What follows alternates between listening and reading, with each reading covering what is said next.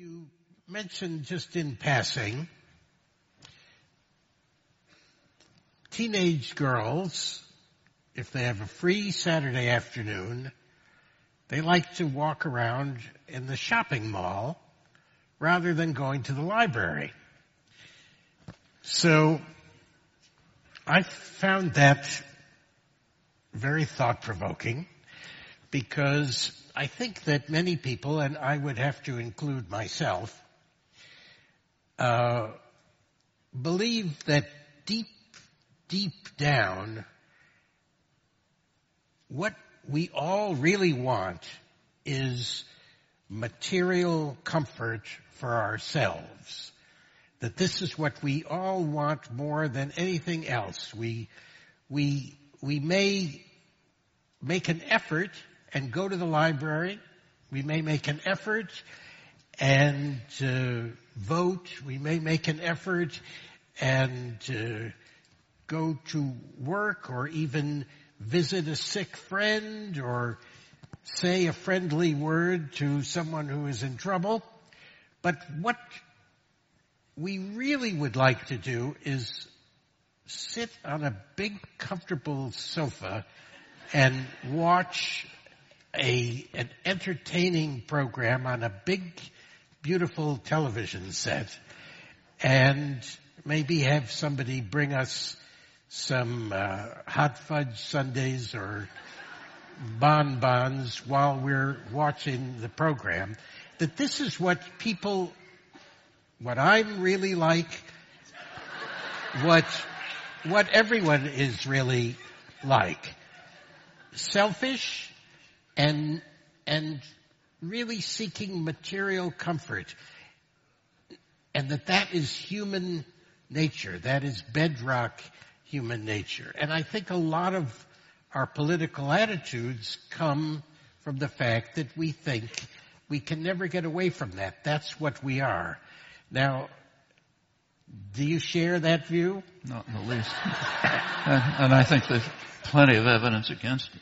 There has been a massive effort for over 100 years to try to convince people that that's what we are. It's called advertising. It's a huge industry.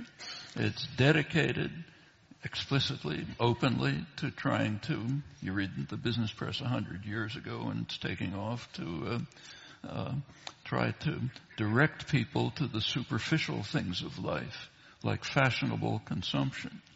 Get them out of our hair by getting them involved in consumption. And huge efforts go into this. For example, about 20 or 30 years ago, the advertising industry realized that there's a sector of the population that they're not reaching because they don't have money, known as children. And some bright guys figured, well, we can get around this. The children don't have money, but their parents do. So what we have to do is direct television programs for children and so on to try to induce what's called nagging. Try to get this is literally the case, create nagging propaganda. By now, if you look at academic applied psychology departments, there is actually programs studying different kinds of nagging and how you can induce it. And if you watch children's television, I've seen this with my grandchildren, it's 2-year-old kids are looking at things and they're being induced to try to get your parents to get me this thing or else I'm going to die, and so on. And then the parents get it and you throw it away in 5 minutes. But every aspect of our life is devoted to this. Actually, my wife and I were taken by a friend a couple of weeks ago to see the baseball, the pre-season baseball, spring training, right? And you take a look at the stadium, every inch is covered with an ad. I mean, I remember the first baseball game I went to was in the 1930s. There were no ads anywhere. Now every inch is an ad. Every taxi cab you look at is an ad. Every minute of your life is inundated with efforts to turn you into the kind of person you're describing. So is that human nature? I don't think so. So take a look at these Trump voters again. say, these working class people in, say, rural towns, manufacturing towns in Arkansas, and take a listen to what they're saying. These are people men who want to work in coal mines, which is not fun, rather than to take a government handout. They don't want to sit on the couch and being given a government handout. That undermines their sense of dignity, of self-worth, of doing something significant. And I think that's what people are. You go back further, there's plenty of evidence for it. There's a wonderful study, a huge study of the reading habits of the British working class in the late 19th century. Jonathan Rose, very detailed study. What were British workers reading? Turns out they were better educated than the aristocrats. In, say, eastern Massachusetts, Boston, where I live, an Irish blacksmith, if he could make enough money, would hire a boy to read to him while he's working. I mean, I can remember this from childhood. In the 1930s, most of my family were immigrants, first generation unemployed working class. They were quite educated. Many of them didn't go to school, maybe fourth grade, but they read, they went to concerts, they went to Shakespeare plays, they talked about it, they were interested in politics. I think it's taken huge efforts to try to drive all of this out of people's heads. I think the natural thing for humans is to want to be independent, creative, whether creative, maybe you work on fixing up old cars in your garage in the weekend instead of sitting and watching television, whatever it may be. You want to do something that's significant, that's worthwhile, maybe even if it's a ugly, horrible job like working in a coal mine instead of taking a government handout. Because people, I think, want dignity and a sense of self-worth and a sense of creating and doing something important. That's what we are. And I think it's taken huge efforts, enormous efforts. A huge part of the economy is devoted to trying to drive these things out of people's heads, to make you think that all you want is more commodities. And so you should go shopping instead of reading, let's say. So that most people, by this account, really have been unnaturally squashed into being something much, much smaller than they could be or than they should be. And want to be. In fact, it's pretty interesting to go back to, there's good studies of the working class press in the early Industrial Revolution. In the England it's earlier. In the United States it would be mid-19th century, late 19th century. There's a very lively working class press. A lot of it written by young women from the farms, called factory girls, who ran their own newspapers. And there's a lot of material on it, and it's pretty interesting. What they wanted was dignity. They hated the industrial system because it was destroying their rights as independent people. They attacked what sometimes they called the slogan, they denounced the slogan, gain wealth forgetting all but self.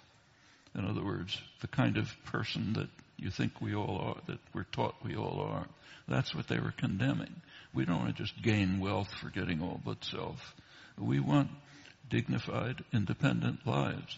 They regarded wage labor as not very different from slavery, which was just a popular idea that was a slogan of the Republican Party, literally, Abraham Lincoln and so on, because you're selling yourself if you're a wage laborer. If you sell something you created, let's say you're an artisan and you make something and you sell it, you're not selling yourself. If you sell your labor, you're selling yourself. You're losing your dignity and independence. It's an attack on your fundamental rights.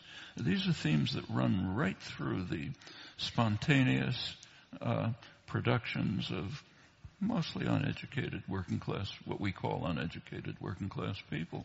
It was the same in England before us. I think it's the same elsewhere. I just don't think people are. You talk about human nature. I think we're talking about something that's constructed and contrived with enormous effort, conscious effort. You look at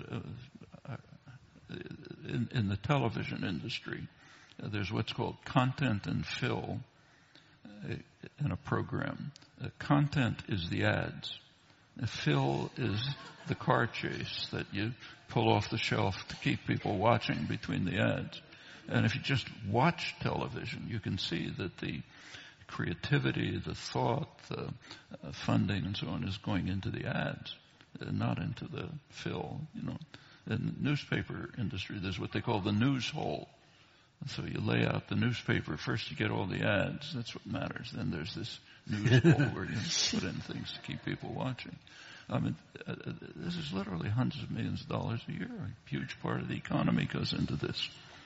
An interesting aspect of this, which is kind of interestingly not studied very much, has to do with basic economics. So anyone who took an economics course or reads about it knows that a market economy is supposed to be based on informed consumers making rational choices. That's what we're taught our economy is. Turn on the television set and take a look at the content, the ads. Are they trying to create informed consumers making rational choices? I mean, if we had a market economy, if there was an ad, it would be an announcement by, say, Ford Motor Company. Here are the characteristics of the cars I'm producing next year. Here's what Consumer Review says about them. That would create informed consumers making rational choices. That's not what you see. There's huge efforts to try to create irrational consumers, uninformed consumers making irrational choices, to undermine market economies, yes, and to turn people into people who may even believe that what they want is to sit on a couch and watch television. That's not what they want as human beings.